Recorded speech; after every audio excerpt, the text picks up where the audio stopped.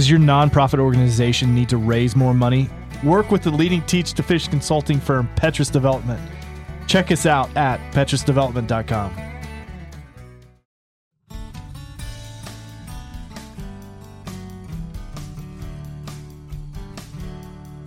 Welcome to the Holy Donors Podcast.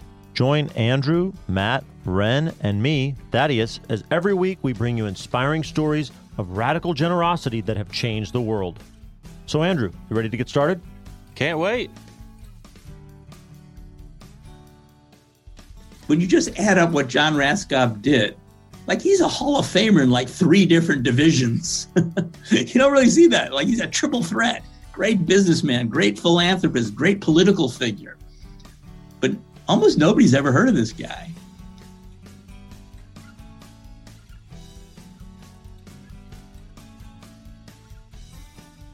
In the late 19th and early 20th centuries, American life experienced enormous economic, social, and cultural transformations at the hands of men who, depending on one's point of view, earned the titles of captains of industry or robber barons. The most famous of them remain household names to this day: Andrew Carnegie, John J. Rockefeller, J.P. Morgan, and Henry Ford. Behind them was a second tier of industrial titans, while of significant wealth and influence at the time, whose names are less well known today. These are men like Gustavus Swift, Cornelius Vanderbilt, or Pierre DuPont. And finally, a host of others whose names have been forgotten in the sweep of time and events, but who, nevertheless, gave us in large or small measure the world we know today. Our new season is about one of these forgotten men. Without his financial genius, General Motors would have been just a blip in our reality. DuPont Chemical would have just been another small company and never one of the world's leading chemical firms. Because of this man, the Empire State Building exists. A man who through his sheer drive willed things into being. A man of financial genius like no other in his time. A man who went from working as a small-time stenographer to one of the richest men in the world. He went on to start one of the first ever Catholic foundations, and he changed the world of philanthropy as we know it.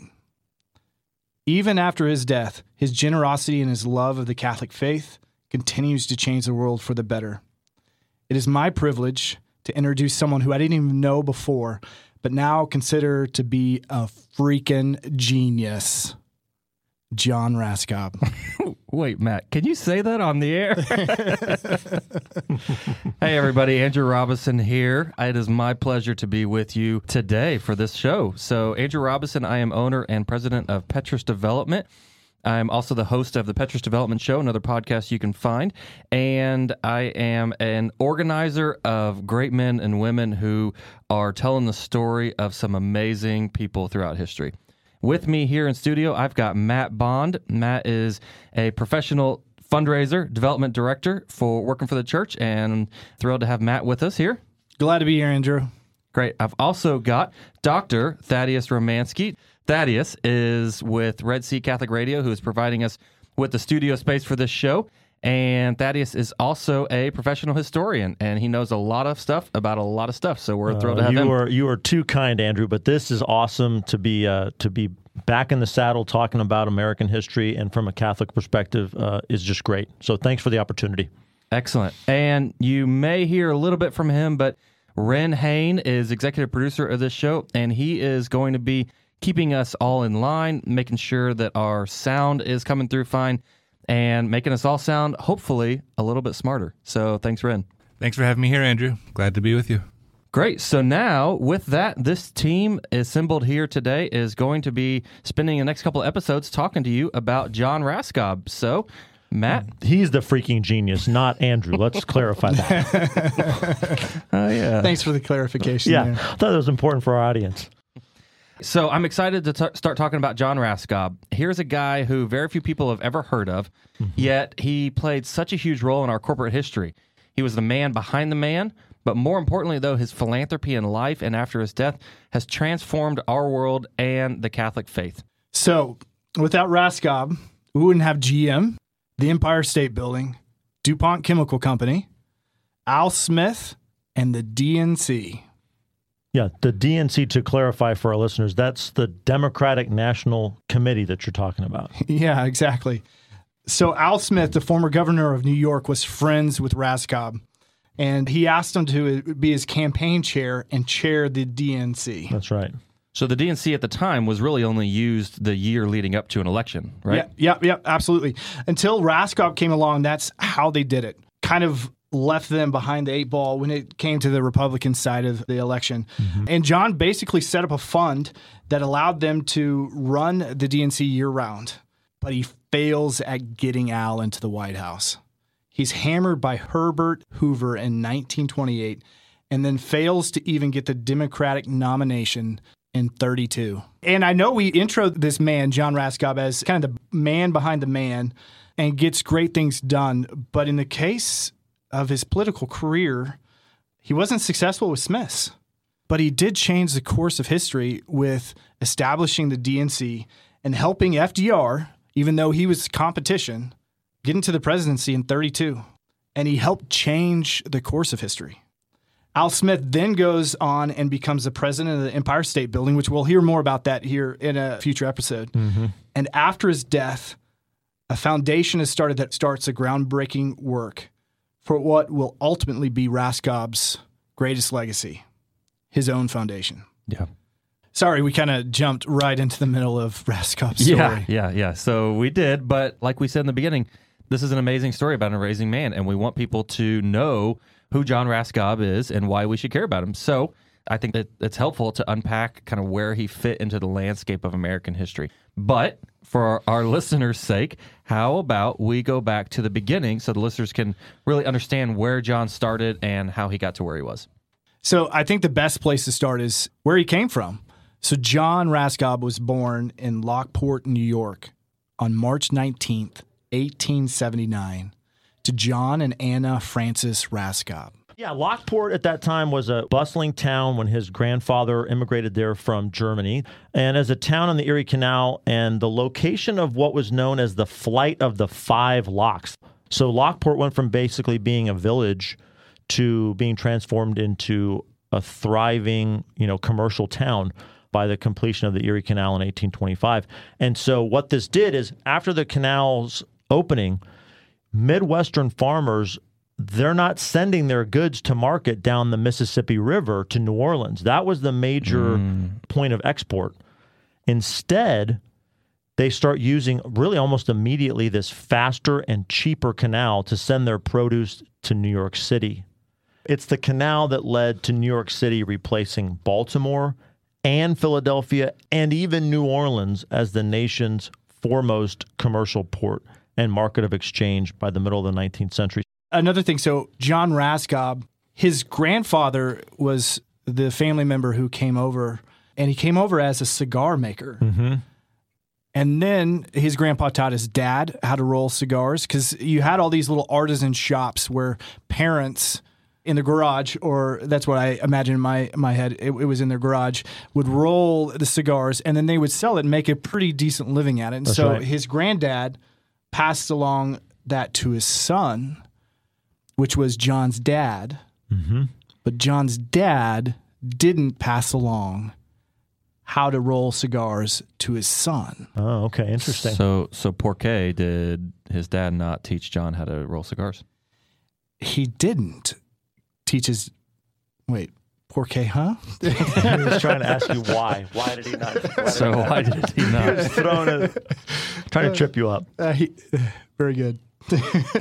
His dad didn't teach him how to roll cigars because they realized that there was no future in Lockport, that it was going downhill and was going downhill fast.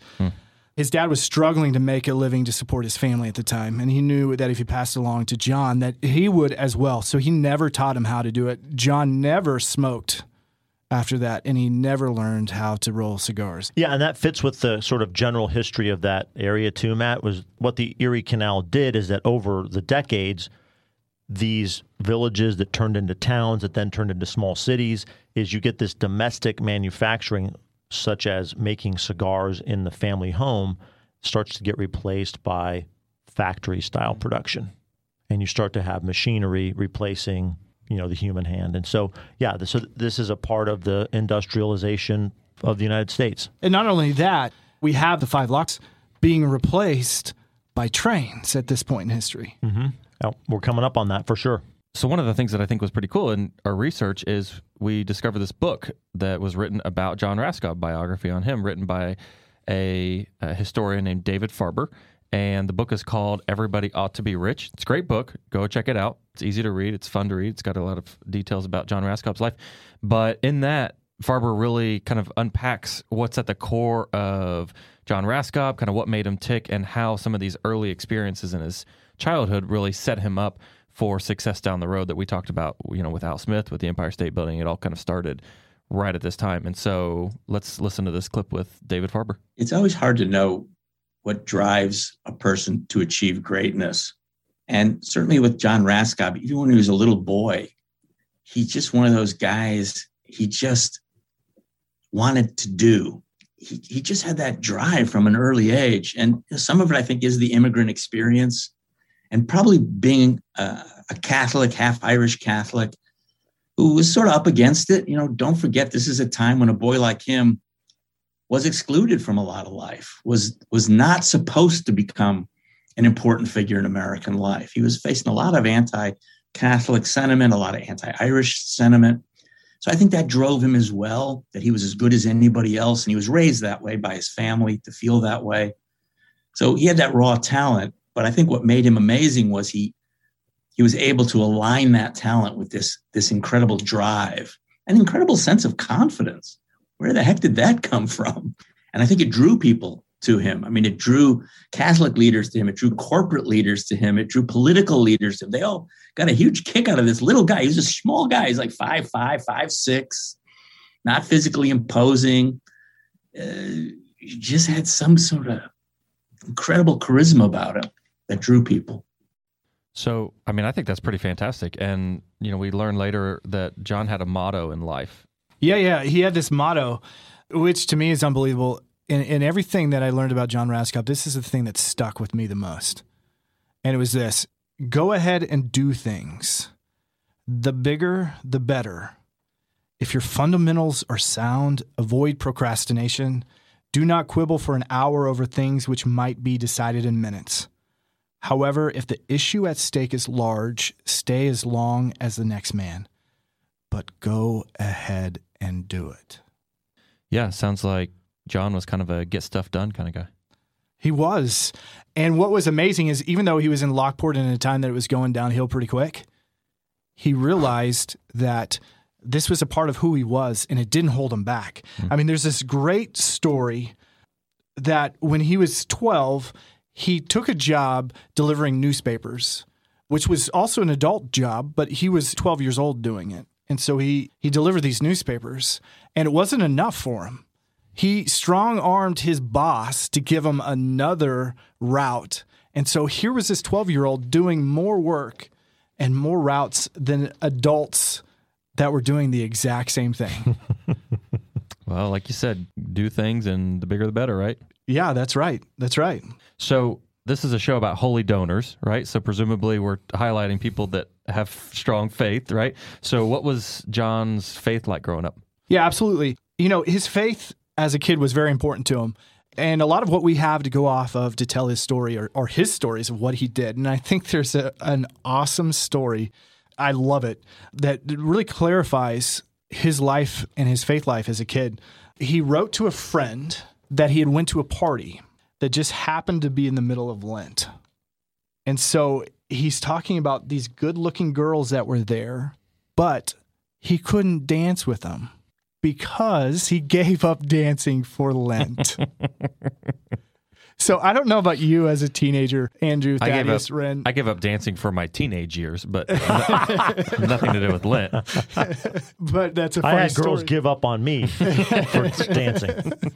But if you had the opportunity to dance with a pretty girl when you were a teenager, would you have stopped if you had the chance? No, Andrew, sir. No. Yep. No. So tell us about his education. What did he do for school? Sure. So he graduated high school, and then he enrolled into Clark Business School. but he only lasted a year. Did he get kicked out, or what happened? No, actually, a tragedy struck his family. His dad got very ill when he was 47 years old from liver failure. And the story goes that he came home to help and see what he could do to help his father. And his mom sent him out to grab some medicine. And while he was out, his dad passed away. He got back and it was too late. Now, Matt, you've done a lot of the reading on John Raskob, and I remember talking with you. You think that this is like really a pivotal kind of moment in his life and in his formation as a person, right? Tell us about what you think happened. Absolutely. I think it's kind of a twofold thing, but John's father's death set a pattern for Raskob that he kept for the rest of his life. When tragedy struck his family or friends, he put his head down and he moved forward as fast as he could. Those close to him never fully understood him emotionally, just never fully was let into that. I think the story goes that he couldn't save his dad, even though he couldn't do anything about it. Right. He couldn't save his dad. And this stuck with him for the rest of his life, that he was never going to be a few minutes short. Right. Because you feel like he somehow internalized that I didn't get there in time. I literally didn't go fast enough to get the doctor to the house, and that somehow I'm responsible for my father's death in some way, and so I need to just go hard all the time. Yeah, absolutely. Never be caught behind the eight ball, in a sense, yeah. And so he kind of did this, almost immediately, right? He went back to work? Yeah. As soon as his father passed away, he took over the role as patriarch of the family, and he went to work supporting his family. His siblings actually called him dad, and he called them kids, which I thought was kind of an interesting piece. So he went to work as a stenographer for $5 a week. I think we calculated that in inflation terms, that it's about $158 a week now. Yeah. Which if we work that out to, a yearly salary, That barely covers my cable bill. I mean, it's below the poverty line today for a single individual. Yep. And so after he went to work as the stenographer, he approached his boss and he asked for a raise. And when I say approached, he pestered the heck out of the guy for a raise. Some gumption. Yeah. And he got bumped to $7.50 a week. And then about a year later, he got tired of that and he went back to pestering his boss. And his boss finally went to him and said, "What do you want, John? What do you want?" And he said, "I'd like $10, which, at the time was kind of the average salary of a family, of a working person at the time. But his boss was pissed. And he said, if you want to get paid more than $7.50, you got to go somewhere else. And that's when he realized he hit the wall. Like, he was done. There was no other upward movement. He didn't have any more opportunity in Lockport, and so he was going to kind of go west, young man, so to speak. Absolutely.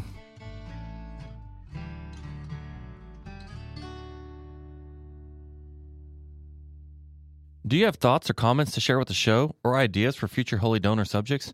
Send them to us, and your comments might be included in a season wrap party. Get in touch with us on Instagram @HolyDonors. Hey, Matt. Yeah, So I know a couple years ago you went through a pretty intensive weight loss program, right? I did. Yeah. So did you just wake up one day and the weight was gone? No, I put together a plan, and then I executed that plan, and I had people in place to keep me accountable. Yeah. And so I also know that you just recently successfully completed a $25 million plus capital campaign, right? We did, yes. Yeah. Same thing. You just woke up and the money was there? No, not exactly. We did something very similar. We put together a plan, executed the plan, and we had a team around us that helped keep us accountable to that plan. And it just so happened to be it was Petrus. Yeah. So Petrus loved working with you on that project, and we work with organizations all over the place. Catholic parishes, nonprofits, campus ministries, high schools, middle schools, and that's what we do is we help to create a plan, execute on that plan, and then keep everybody accountable, moving in the right direction. So if you're listening and your organization needs to do a capital campaign, build a new building, add staff, start an endowment, go to petrusdevelopment.com/campaign to learn more about working with us. Thanks, Matt. Thank you. So in early 1900, Raskob took a job in Sydney, Nova Scotia for Arthur Moxham at Dominion Iron and Steel Company. There he demanded $80 a month. So if you remember, in Lockport, he basically got kicked out by his boss for asking for $10 a week, which is roughly $40 a month. And so he doubled that in his next job application and asked for $80 a month, or roughly $18.40 a week. Okay, wait. Matt, you're blowing me away with this moxie that John Raskob has as such a young kid. So this is 1900, you're telling me. There's no internet, there's no television, there's not even, there's the beginnings of radio, but how's he finding out about a job in Nova Scotia, and then he's going up there and demanding $80 a month? What gives? And we got to remember, he's still a teenager. Yeah. He's not really much of an adult at this point in time. So how he got to that point is he kind of went on a letter writing spree, and he wrote a letter to a future person in our story we're going to tell. He was putting his steno skills to work. He was writing all those letters, right? All in steno? He was. And he had this moxie, this great moxie. And so he sent these letters to some business professionals, and it landed on the desk of another one. Not this Moxham gentleman, okay, but a different person. And they went back and forth till he basically said, I'm going to drop the bucket. And he handed these letters over to Moxham, and Moxham reached out to John and said, hey, wow, I need somebody. And why don't you come 1,000 miles away from home and come work for me? The other part of the moxie story that you're telling too, whenever he negotiated his job to work there, he negotiated first-class travel from Lockport, New York to Nova Scotia. Okay, try to answer this. Where is this coming from in this kid? Like, who does he think he is? It's just the way he's wired. It's amazing. The more I dug into him, the more I realized that he is just wired to jump without seeing what's down below, to just jump. And he is successful after successful after successful. He's living out that motto that you gave us of just go ahead and do things. He's living that out from a very, very early age. Mm-hmm. Yes, he is. Okay, so it's clear that John is a man ahead of his times in many ways, right? He's got this gumption and this moxie. Dr. Thaddeus, maybe you can tell us a little bit about what the world was like in 1900. What was this? He's leaving Lockport, he's going to Nova Scotia. What was this wider world that John would have kind of been stepping into, so to speak? Yeah, okay, so America at the turn of the last century, it was really, it's a country characterized by acceleration. Accelerating immigration, accelerating industrialization, accelerating urbanization. And in this regard, I think Raskob was really very much a man of his times. The amount of manufacturing in the United States grew by a factor of 4 between 1860 and 1900, and then it would double again by 1919. In 1900, there were about 400,000 automobiles manufactured. 20 years later, you've got 1.9 million coming off the production line. So he's in this incredibly dynamic economic moment, right? Yeah, things are just speeding up. Yes. And feeding each other, feeding itself. And isn't that perfect for a man whose motto is go out and do things, the bigger the better? He sounds like a man of the late 19th century, early 20th century America. So industrial manufacturing, that's going to mean the concentration of production in factories, and they need to be worked by enough skilled and unskilled laborers to rival the population of a small village. So non-agricultural employment increased from 4.3 million to almost 31 million between 1860 and 1920. The necessary industrial labor force, though, it's not coming primarily by Americans born in the country. What's happening? This is the age of the great immigration, right? It's the factories offering jobs that lured a great migration of people from across the world between 1900 and 1920, but most overwhelmingly from Europe. So again, accelerating industrialization, accelerating urbanization. And it creates an ecosystem, right? So it's not just these factory jobs, but then you have other jobs that are appearing of food vendors and people to clean clothes, and more housing needs to be created. So the steel and these factories are creating it, but it creates this entire ecosystem of work that more people have to be employed to be able to do it. And that's a great point, Andrew, because that is an explanation for why we have this explosion of an urban population, because we need those factories, they need that workforce to be relatively concentrated. And so hence you have these great urban centers created. So by 1920, Philadelphia, New York, Chicago were each metropolitan hubs with 1 million or more residents. And you've got 9 other cities that have 500,000 or more people living in them. So we've got accelerated industrialization, urbanization, immigration, and with it, you get this accelerated concentration of capital in new business combinations. And Andrew, I think just like what you said, and Matt, you mentioned it earlier in the show, railroads, right? The railroads were like this ultimate synergistic industry in that they had so much demand for lots of capital and lots of resources that they in turn forced all these other areas of the economy to just grow exponentially. So they're an expensive industry, and they've got this voracious appetite for capital. And that's investment dollars for expansion and innovation. And one historian I came across when I was preparing my thoughts on this said because of their size and complexity and the sheer magnitude of their financial needs, the railroads burst the form of the individual or family-owned business, that cigar-making concern in the family's garage, right? That's out the window. And the railroads pioneer this new modern business form, the corporation, right? And corporations, they live on after the death of their founders. They limit investors' liability if the corporation fails, and they facilitate this creation of a expansive management bureaucracy. And that's Raskob. That's what Raskob's going to be a part of, is that management and that financial bureaucracy, right? So that hunger for capital was fulfilled through corporations selling stock ownership to individual investors. And this, in turn, needed a class of professional managers who want greater efficiency. They're looking at cost cutting in order to maximize profits, dividends. And so they're always searching for new business organizations, new models of accounting. And it's within this new world, this new industrial world, and within that, the new spheres of corporate governance and accounting, that our guy, John Raskob, do things bigger and better, go out and do things, do them faster. I mean, he is perfect for this world. You can see that, right, guys? Yeah. And going back to his earlier incident of his father dying, he almost may see, we're projecting a little bit, but he may see that as a lost opportunity.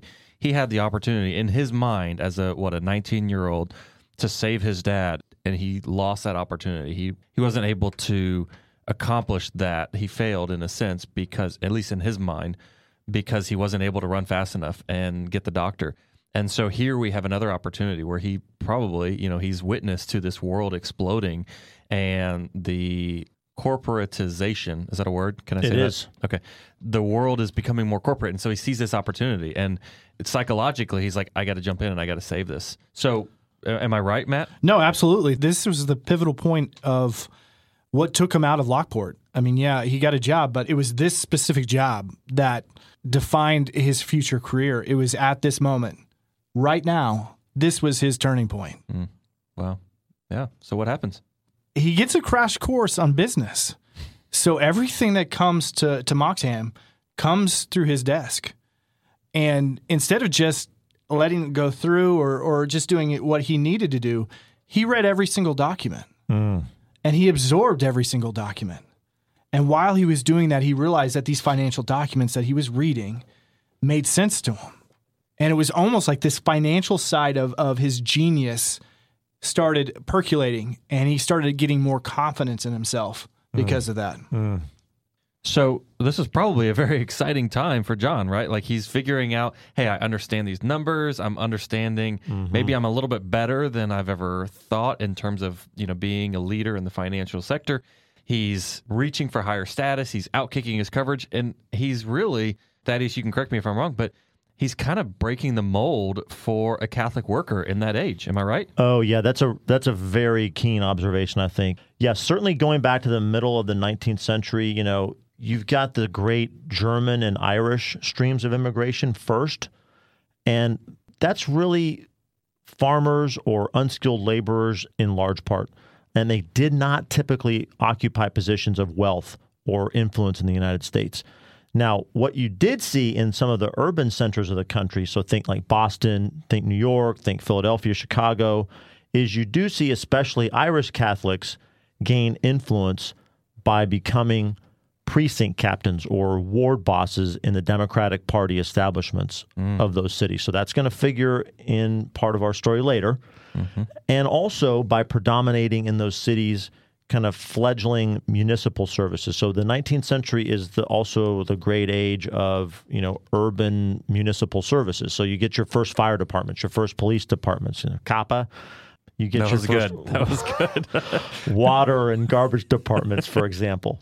But really, it's immigrants moving west to try their hand at farming or staying in the Northeast and becoming the unskilled labor that, operated those enormous steel smelters and mechanical lathes and oil refineries and railroads, et cetera, that made the Industrial Revolution that I was, just talking about a little while ago. So, Thaddeus, it kind of sounds like Catholics were part of this like working class of the American populace, right? Yeah, exactly.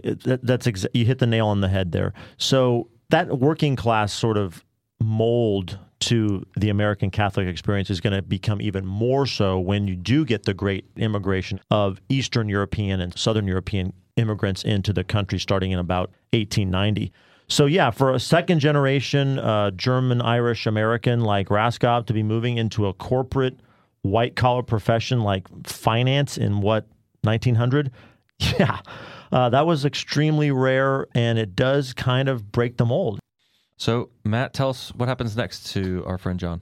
So John is basically drinking from a fire hose of knowledge, getting a first-class business degree in the real world with Moxham. I mean, everything he sees, he's getting it, he's got it, and he's learning day after day and getting further and further advanced in his knowledge of that. But back home, he's 1,000 miles away from his mom and his family, a family that he refers to as his kids, still supporting him. And his mom finally gets to him and says, "John, I want you closer back home." And he finally gives in. And so earlier I teased a little story about a gentleman who passed along John's name to Moxham. This gentleman's name is Pierre Dupont. And he basically was very interested in getting John to come work for him, but then he just ghosted him. Just completely ghosted him. And then handed, without his knowledge, his stuff over to Moxham and went on from there. So when he started looking around again, he reached out to Pierre again and said, "Hey, I'd like to come work for you." And Pierre at that time was in need of somebody. And so he hired John to work for him again. And this was going to help him move back closer to his mom and his sisters? Yep. And so some things to note about this is his relationship with Raskob, Pierre Dupont's relationship with Raskob, and Raskob's relationship with Pierre Dupont was and would be the most influential relationship in John's life. Okay, so they were close, right? Real close, right? Didn't Raskob actually call Pierre daddy? Yes, he did call him daddy. It might sound kind of odd, and they weren't that far apart in age. They were pretty close. But I think it might have had something to do with a life experience that they both had in common. Dupont's father died suddenly in 1984 from an industrial accident. Like Raskob, he was thrust into the position at the age of 14 of patriarch for his 9 siblings. That's a really interesting connection. So Pierre Dupont and John Raskob go and start working together. So John is Pierre's secretary, the exact same position he had with Moxham. And there's this really interesting financial deal that kind of comes out of that. Tell us more, Matt. So it was the Lorraine Street Railway. Okay? So here's Pierre Dupont. They own this company, Lorraine Street Railway, and he's looking at some financial capital coming into the business. And so he lines up these investors to invest into the company, but he's got to skip town. He's got to leave. And so he sets John Raskob up with the ability to sign the contracts. And he says, "John, I want you to go to this meeting. I want you to sign it. Get these guys in. We'll get their money, and it'll be a part of the business." And he takes off. So John, being John, anything worth doing, it's worth doing well, and jumping without looking kind of John, looks at these documents, absorbs them, and realizes that these aren't really matching up as a great thing for Pierre DuPont to sign off on. Oh. So he finds out where these guys are staying and where they're eating, and he grabs a table next to these investors the night before they're supposed to sign the documents. They don't know who he is. He's just a complete stranger, yet he's eavesdropping on their conversation. Wow. Yeah, he's eavesdropping on their conversation. As he's listening to this conversation, he overhears them laughing about how they're about to make a steal in this investment. And this just sets off John Raskob's got to do things great radar. Mm-hmm.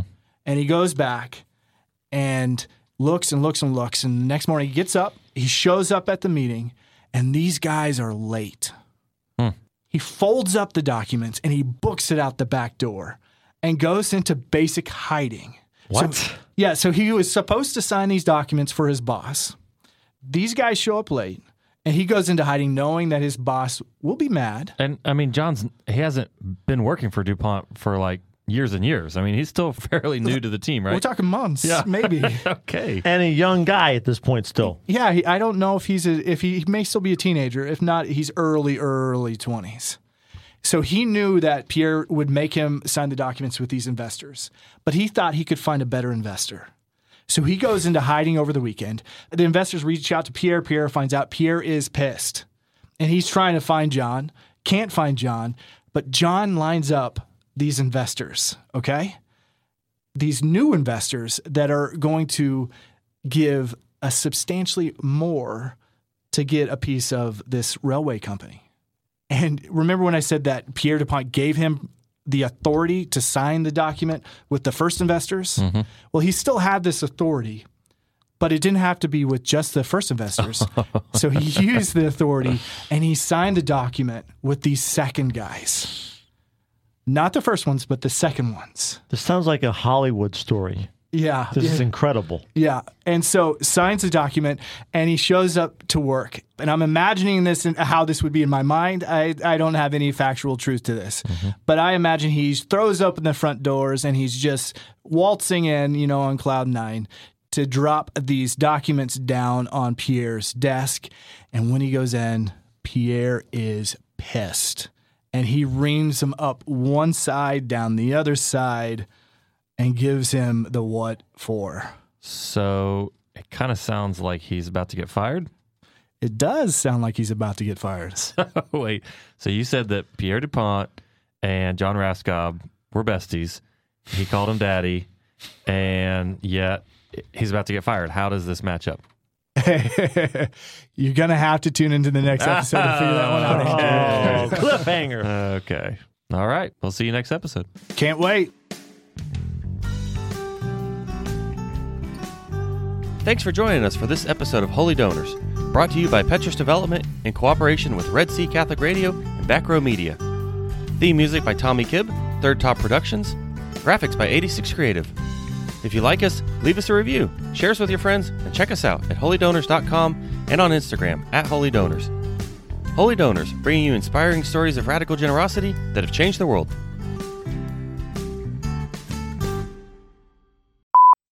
Make it sound pretty. Yeah. He got a new haircut for this podcast, so we want to make sure his voice is pretty. And hey, follow us on Instagram, Facebook, Twitter. Follow us on Instagram, Facebook, and Twitter. Follow us on Instagram, Facebook, and Twitter. YouTube, are we going to have YouTube? We do have YouTube. Subscribe on YouTube. But don't come to us for help losing weight. Just raising money. Okay. Yeah. Are you going to be able to put all this together? Okay. No.